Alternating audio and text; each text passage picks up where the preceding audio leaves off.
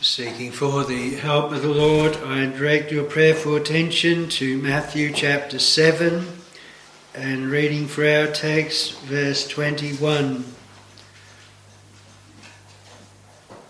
Not every one that saith unto me, Lord, Lord, shall enter into the kingdom of heaven, but he that doeth the will of my Father which is in heaven.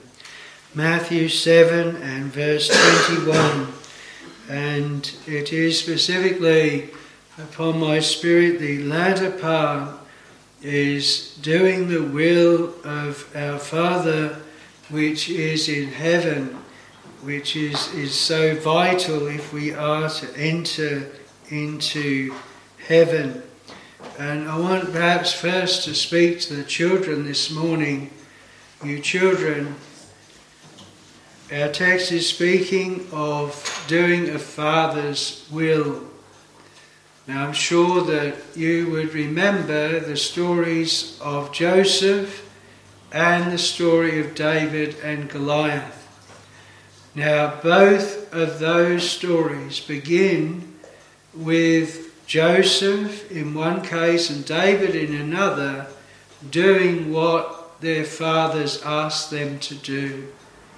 Both of them, Joseph was asked by his father to go and take food to his brothers. And he obeyed and did that. And from that, Joseph came into Egypt, and all of his brothers were saved, and his father, from the famine that later was to come.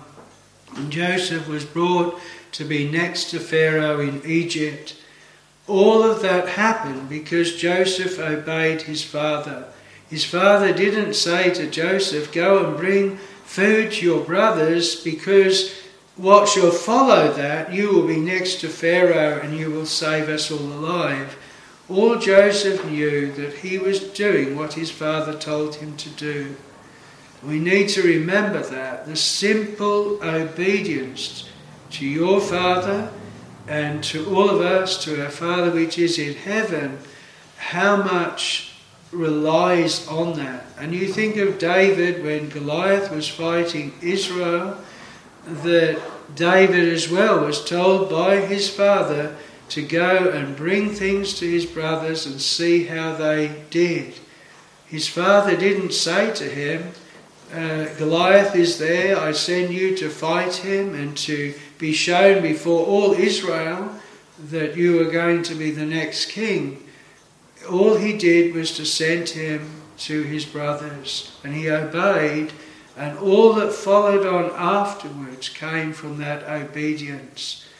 Now, Lord Jesus Christ is the greatest example of obeying his Father, coming from heaven to this earth, being a man, taking a body like ours, and to living on this earth for those 33 years, and then suffering the death of the cross.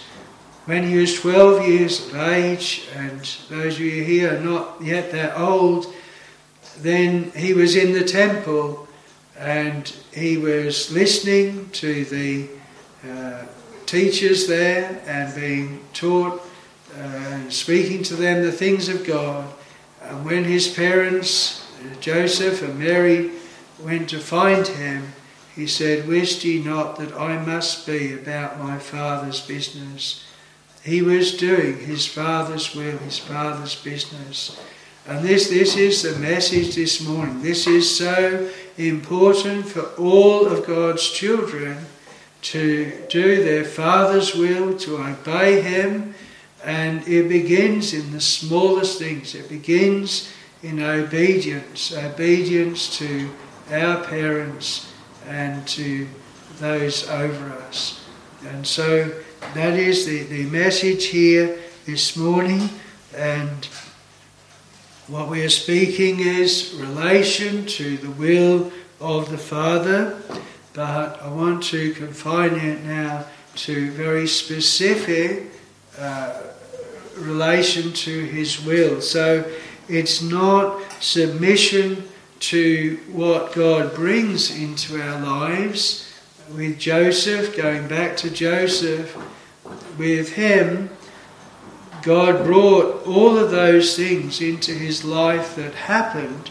Joseph had not to decide that he was going to go down into Egypt, decide what he was going to do. It's taken out of his hands. But he was able to say later on to his brothers, "It was not you that sent me hither, but God." And so I'm not talking this morning about God's will that is done in our lives, things that come with the illness or things that happen, and we need to be submissive, bow before what God has done. Like in the book of Job, Job said after God permitted Satan to take all those things away from him, then he said, "The Lord gave, and the Lord hath taken away. Blessed be the name of the Lord." It is not that submission to the will of God that I want to speak about this morning. It is not even knowing the purpose of God or what God is intending to do, because we have in John chapter 6 and verse 40 the Lord saying, "This is the will of him that sent me, that every one which seeth the Son and believeth on him may have everlasting life, and I will raise him up at the last day." So we are told what the will of the Father is there, but it is what is being brought about by God, by his work in sinners' hearts, in his people's hearts. But it is knowing the will of God in what we are actively to do, what we are called to do through the Word of God. The Word of God speaks to us. We're not just to hear it and say, "Well, that is interesting," but there's nothing that we go away and do. Our Lord is teaching here that we are to be doers of the word. The whole parable of the one that built his house on the rock or built his house on the sand was the difference between someone hearing the word of God and doing it, that's like building on the rock, or hearing it and not doing it, and that is like one that built his house on the sand. So it is that context, that thought, that we speak this morning. Now I know that the context here, what surrounds the text, is especially speaking about false prophets or false ministers. Those that, like in verse 15, the Lord warns, he says, "Beware of false prophets." And he says in verse 20, "Therefore by their fruits ye shall know them." What the fruits of these false prophets are, you shall know that they are false prophets. Also, we have as well in verse 22, "Many will say to me in that day, Lord, Lord, have we not prophesied in thy name?" So these are people that are actually saying they have spoken in the name of the Lord, they have cast out devils in the name of the Lord, they have done many wonderful works in the name of the Lord, but the Lord says, "I never knew you."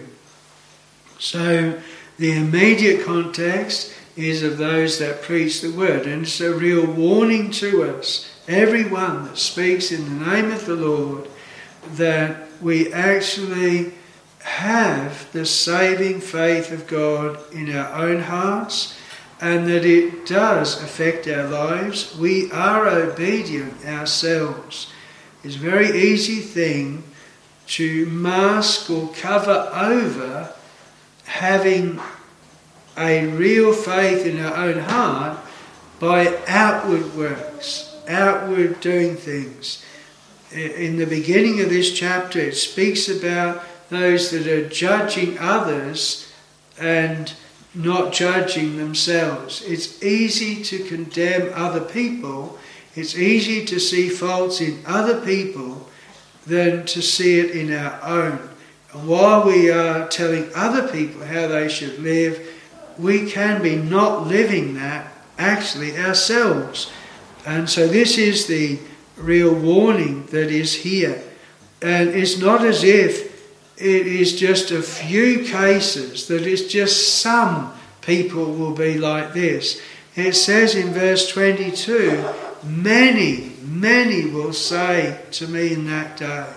Many.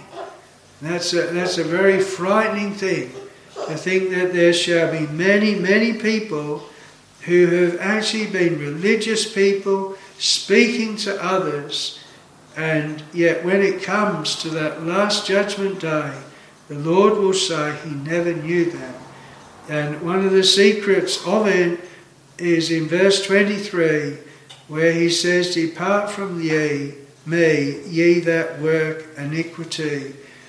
They had never been turned away from their sin. They were still walking in sin and evil. And the whole point of the gospel is that we be saved from our sins. The name of the Lord Jesus Christ, he shall save his people from their sins. And if sin is still having the mastery and complete dominion over us, then we need to be very concerned and regarding a verse like this. All of God's children are plagued and troubled with sin. They have sin of their own heart. But if we can just live a religious life, and take no notice of our own heart, how we're living, what we're doing, then this is the character here that it is spoken against. So the word is, "He that doeth the will of my Father which is in heaven." So the solemn reality, not everyone that is saying with their mouth that the Lord is God, Lord, Lord, not everyone that is saying that they are a Christian are actually a Christian. And those that will enter heaven, we are told here, are they that do the will of our Lord's Father which is in heaven. So the things that we need to look at this morning with the help of the Lord is firstly the will of the Father that is done by those who enter or shall enter into heaven. Then I want to look secondly at the will of the Father in providence. It is another aspect of actually doing the will of the Father. And then thirdly, the assurance we may have in doing his will. It is a sure evidence and a sure mark of being one of his children. But firstly, the will of the Father done by those who shall enter into heaven. I've already highlighted the context here, an outward profession, which is one thing, but then there is iniquity, there's evil that is in the heart. So the will of the Father, it affects the whole of that person. It will affect all their life, will answer to what they actually say. Now our Lord applied this word in verse 24. Our text is in verse 21, and then after the Lord has spoken the words that follow our text, he says in verse 24, "Therefore." So he's joining what has gone before. "Therefore, whosoever heareth these sayings of mine and doeth them." And so the will of the Father is actually what the Son is speaking, or the whole Word of God, hearing the Word of God and doing that Word. And this is by our Lord set forth right after the text. So we don't want to lose sight of this, hearing the words of the Lord and doing them. It is being obedient unto the gospel. It is renouncing all other ways of salvation than the Lord Jesus Christ. In John 6, where many went away from the Lord because they couldn't receive his words, they said, "This isn't hard saying." Now, our Lord had been teaching them. He'd been giving them words. And they went away.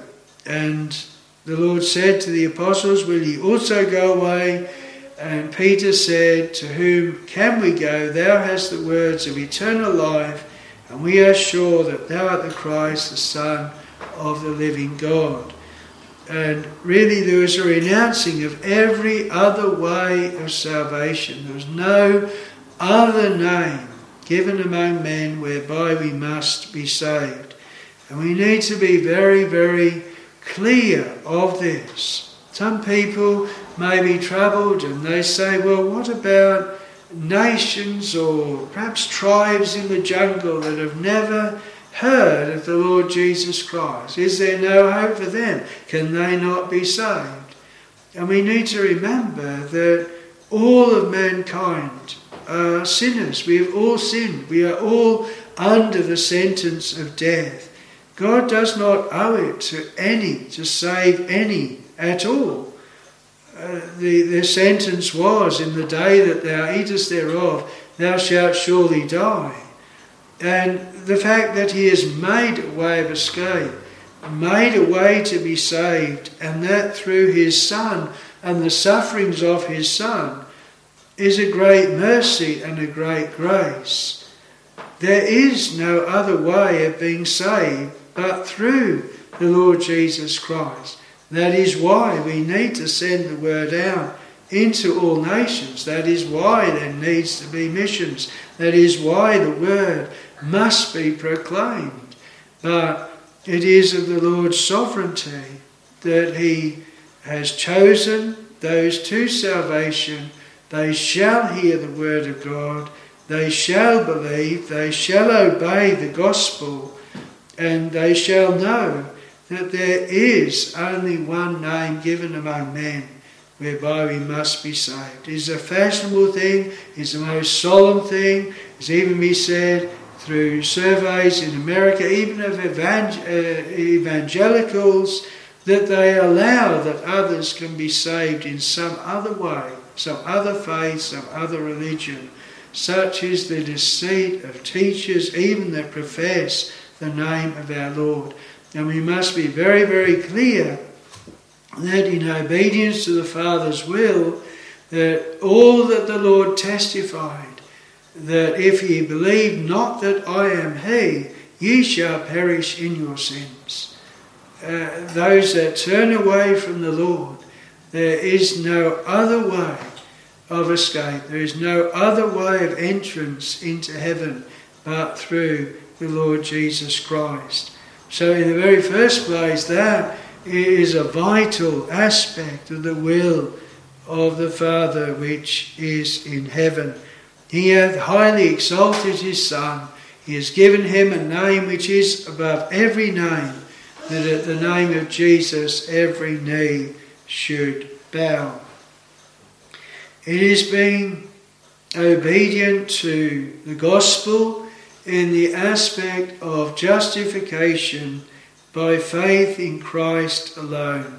That is the only way that we can be accounted free from condemnation, is by believing that Christ Jesus has taken our sins and bore our sins in his body on the tree. He has paid our debt. He has suffered in our place, and he has ascended up into heaven, and that it is in that way that we are justified. It is the blood of Jesus Christ, God's Son, that cleanseth from all sin. There is no other way of sin being put away, and without the shedding of blood there is no remission. And that again is the Father's will, that all that come to heaven, they are brought to that true faith and true trust, resting in Christ alone. So not in their own works, not in their obedience, not in anything that they have done, but firstly in what Christ has done. Another aspect of that vital obedience is that where a soul is justified by faith, where they are resting in Christ alone, joined with that will be sanctification, set apart for a holy use. Their lives will be different. Their lives will be changed. Come ye out from among them, touch not the unclean thing, and I will receive you. Ye shall be my sons and my daughters, saith the Lord Almighty. They are washed with the washing of water by the word. They are made ready for heaven. We sung in our first hymn, prepare me, gracious God, to stand before thy face. Thy Spirit must the work perform, for it is all of grace. That preparation is vital. Those that truly believe, it shall be reflected in their lives, how they live, what they say, what they do. They will be new creatures in Christ Jesus, and that is the will of the Father. It is the obedience of faith. Now it's very interesting that the Apostle Paul, in writing to the Romans, he is very clear there as justification by faith in Christ alone, not of works, lest any man should boast. And yet, in his epistle to the Romans, he is very clear of the works or obedience of faith. And so we have in chapter 1 of Romans, he says, by whom, that is through the Son of God, we have received grace and apostleship for obedience to the faith among all nations for his name. So it's obedience to the faith of God, to the faith of Jesus Christ. Then we have in the 15th chapter of Romans, and in verse 18, for he says, I dare not to speak of any of those things which Christ hath not wrought by me, to make the Gentiles obedient by word and deed. The apostle is very clear. His object, his aim is that the Gentiles, those that are not of the Jews, that they would be obedient by word and deed. He uses the word of God. He uses his own example as one that is converted, with the end to make the Gentiles obedient to the faith and to do that which the Father would have them to do. We have then in the last chapter, really it's a doxology at the end of Romans, in Romans 16 and from 25 to the end, he says, now to him that is of power to establish you according to my gospel and the preaching of Jesus Christ, according to the revelation of the mystery which was kept secret since the world began, but now is made manifest, and by the scriptures of the prophets, according to the commandment of the everlasting God, hath made known to all nations for the obedience of faith. To God only wise be glory through Jesus Christ forever. So he gives a summary, the reason why the mystery of godliness, why the gospel is made known to all nations, is for the obedience of faith. If you and I have faith, saving faith, faith that trusts in the Lord, that trusts in his word. We would remember that faith cometh by hearing, and hearing by the Word of God. It is through the Word of God we are brought to faith in Jesus, to trust in Him, and it is through the Word of God that by faith in that Word of God it profits us. To read the solemn word, the Word did not profit them, being not mixed with faith in them that heard it. And so when we read the Word of God, we need faith joined with it so that it actually profits our souls. Now, when Paul writes to the Thessalonians, and I would be mindful that when we think of the will of God, that we cannot give you all what is required in the obedience to the will of God, because it contains the whole of the Word of God from Genesis to Revelation. The one thing that is spoken to the 7 letters, the 7 churches in the Revelation, he that hath an ear, let him hear what the Spirit saith unto the churches. And what was said to those churches was things that they were doing, their works. On one hand, they were commended for what they had done right. On others, these churches were reproved for what they were doing wrong, allowing error or walking in a wrong way.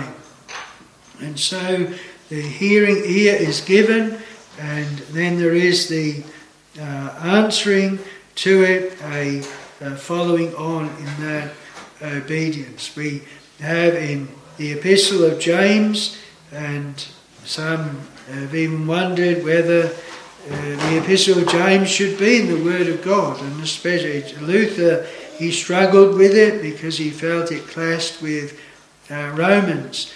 But as we've shown, Romans does not clash with it, and in James his message is very clear that faith without works is dead. There must be a joining together of a doing with the faith.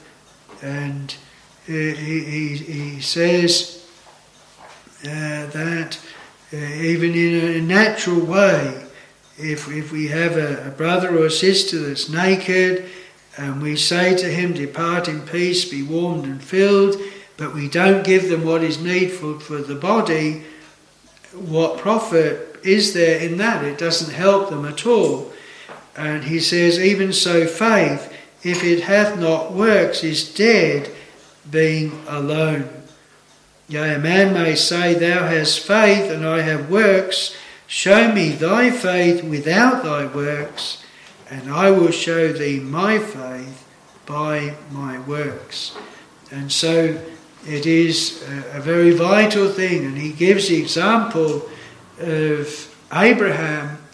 When Abraham offered up Isaac on the altar, Abraham didn't just say, when God told him to offer up Isaac, I believe that thou art able to raise him up from the dead, even if I offer him up, and he stayed where he was. He didn't do that.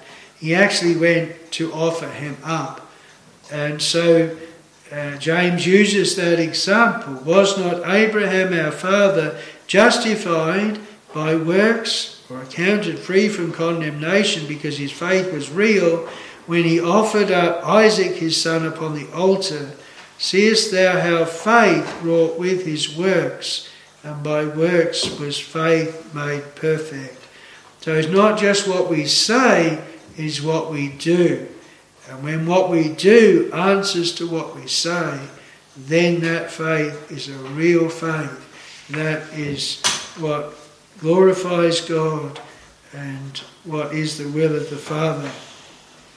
So when Paul writes to the Thessalonians, just to use one chapter in Thessalonians, in chapter 4 of Thessalonians chapter 1, he says to them in the first verse, furthermore then we beseech you, brethren, and exhort you by the Lord Jesus, that as ye have received of us how ye ought to walk and to please God, so ye would abound more and more.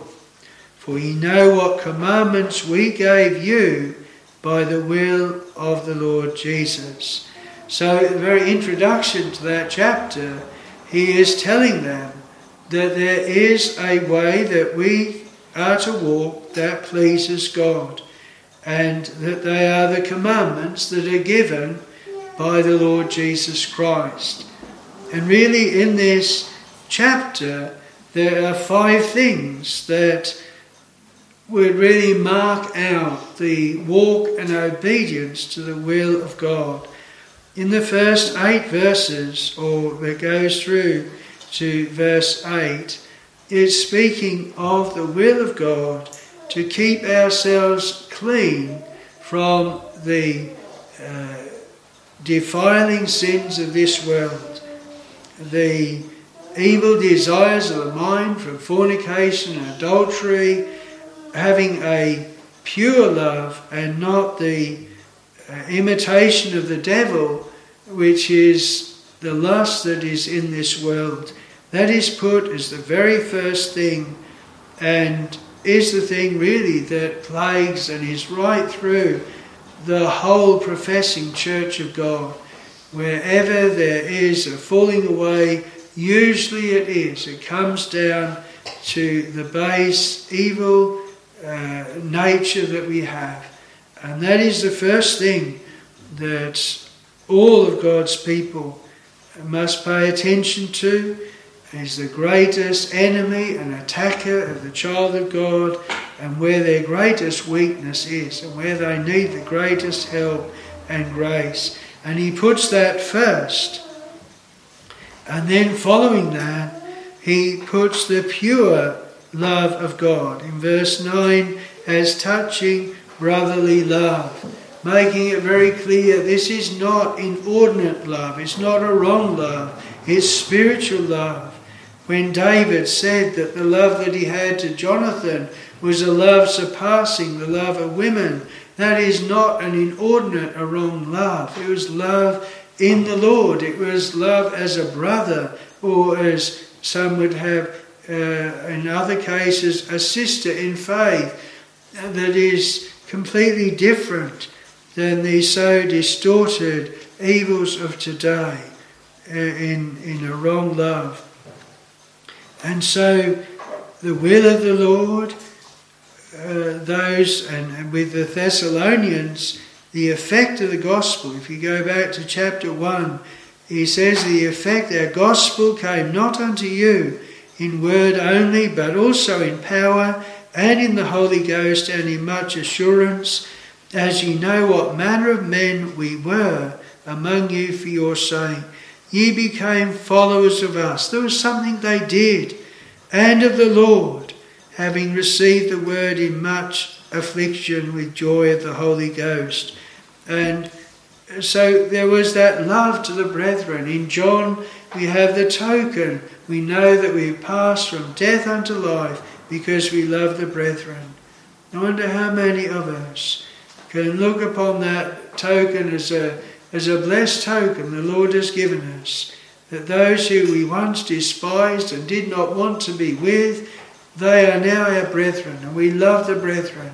And being let go, we go to our own company and can rejoice when we can meet with those that we can speak on the things of God and choose to do and delight to do. And this is one of the things that is marked here, practical walking out. They that feared the Lord, they spake often one to another, not just of gossip, not just of the things of this world, but of the things of God. And that is the will of the Lord, as iron sharpeneth iron. People of God not forsaking the assembling of themselves together, joining together, walking together, hearing one another, seeing one another, strengthening one another, encouraging one another, exhorting one another daily, so much the more as you see the day approaching. And that is the will of the Father. May we have that, and may it be a comfort and help to you here, that realise the Lord has given you that brotherly love and to the people of God. Then in verse 11 that you study to be quiet, to do your own business, to work with your own hands as we commanded you. The Thessalonians, they were leaning to an error of just idleness, waiting for the Lord's coming. But he says, no, it is very important that God's children, they still have to live in this world. And how they live is very important. You can't say, well, here is a very godly man, very pious man.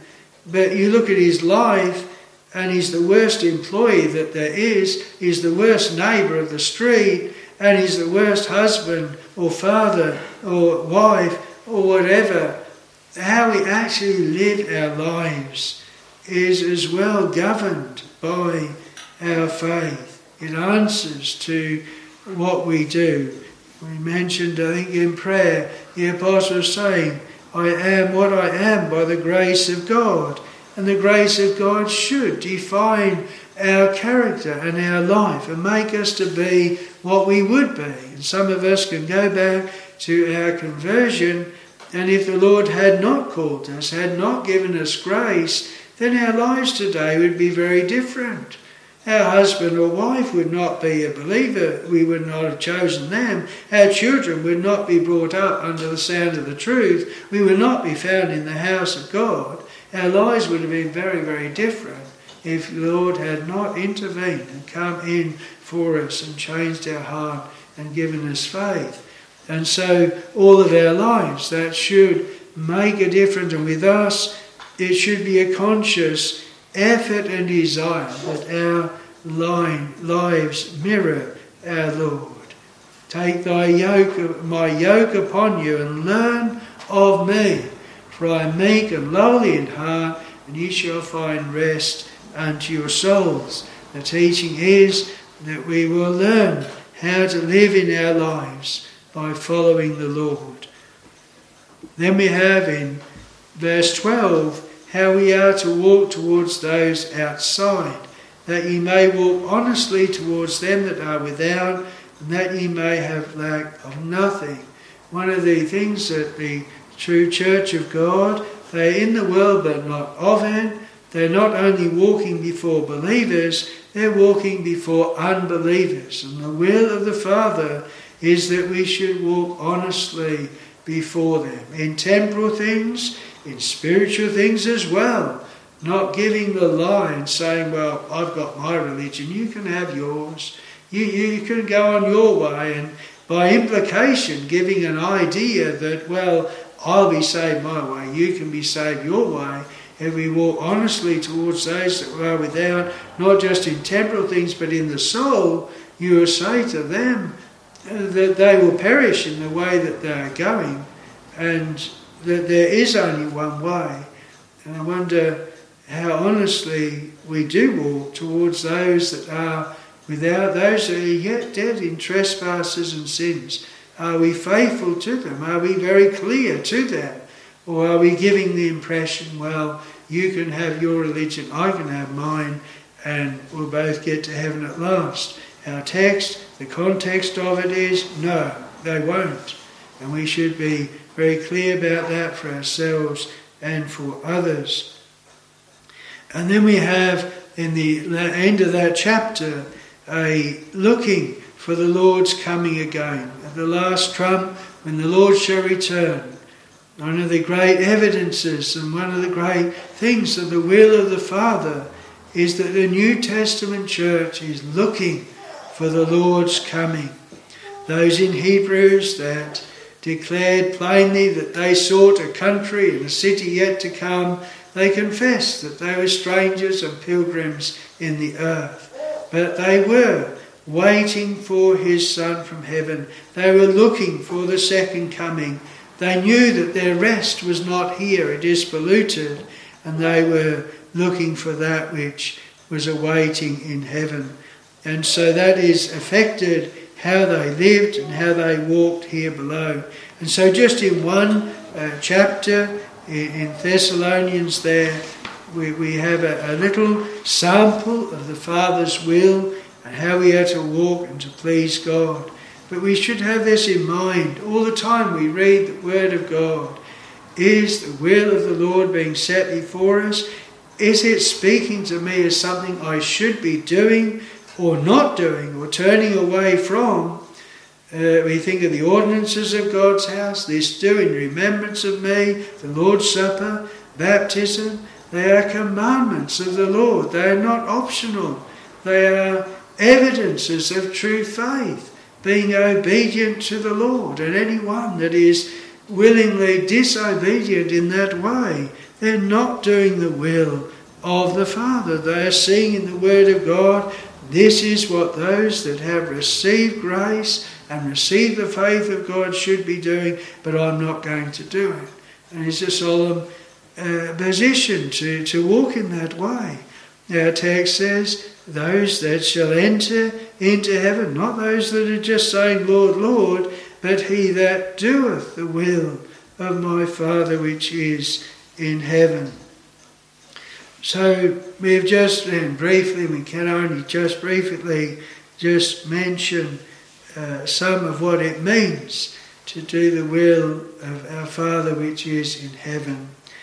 But now, in second place, the will of the Father in providence. That is, when we act or make decisions, following directions.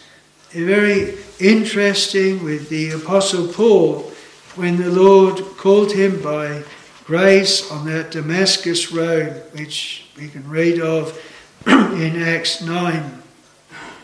His very first inquiry was to ask of the Lord, when he stood trembling and astonished when the vision appeared to him on the Damascus road, and he says, Lord, what wilt thou have me to do?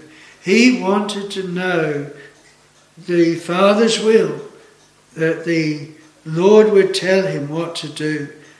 And the answer was, and the Lord said unto him, arise and go into the city, and it shall be told thee what thou must do.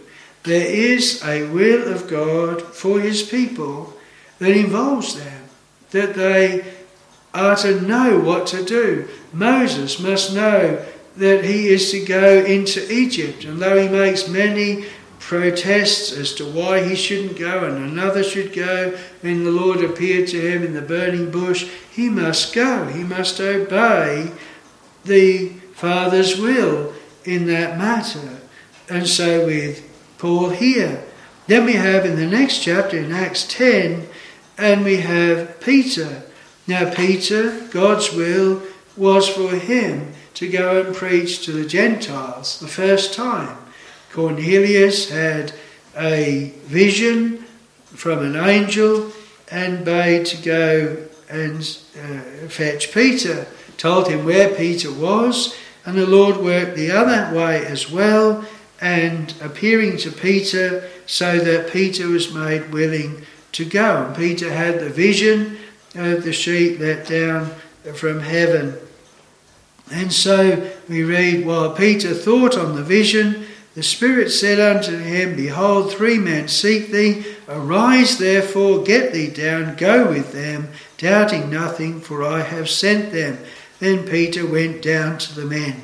And so there was an acting. There is a will of the Lord for his people. And sometimes it means moving house, sometimes it means moving church, sometimes it means going into the ministry, sometimes it means into the diaconate. There is that which the Lord would have his people know is the Father's will, and to obey that will.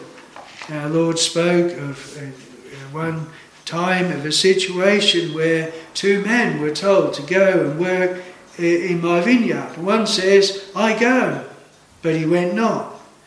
And the other one says, I go not, but afterwards he repented and went. And the Lord then asked the question, which one of those twain did the will of the Father? It was not the one that said, I go, but then he didn't. It was the one that in the end he actually went and made willing in the day of God's power. So may we remember that in our lives, we're the people of God, We are not our own. We can't just decide, well, we're going to do this and go into this place and sojourn, as James says. But he said, when we make these plans, if the Lord will, we'll do this or that. Sometimes we can just add that to so many things in our lives, if the Lord will. I mean, we put a poster up of what's going to happen in a church or a service, and people would condemn us if we left out God willing.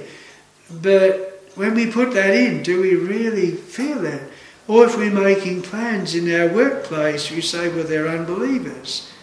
When we're sending out the emails, we're making those plans. And do we ever put, if the Lord will? Or is it just confined to the people of God? Or are we giving a message to other people? Well, actually our lives are subject to the will of God. We acknowledge it so. And we want to do the will of God. And so in providence, he that doeth the will of my Father which is in heaven, it will affect our whole lives. And it will be things that we actually have to decide and say, this is, I believe, what the Lord is calling me to do. I'm going to rise, I'm going to do it, I'm going to walk in this way, or I'm not going to do this. I'm going to turn away from those things. Well, lastly, in the third place, the assurance we may have in doing his will. Really, we are told here of those that are not doing the will of God, that shall not enter into heaven. But we are told in the latter part, but he that doeth the will of my Father which is in heaven, they shall enter into heaven. And that is a blessed thing. It is something that is inseparably joined together. Those that do the will of God here, and those that shall enter into heaven. May we never separate those two. The Lord will give grace and glory. No good thing shall he withhold from them that walk uprightly.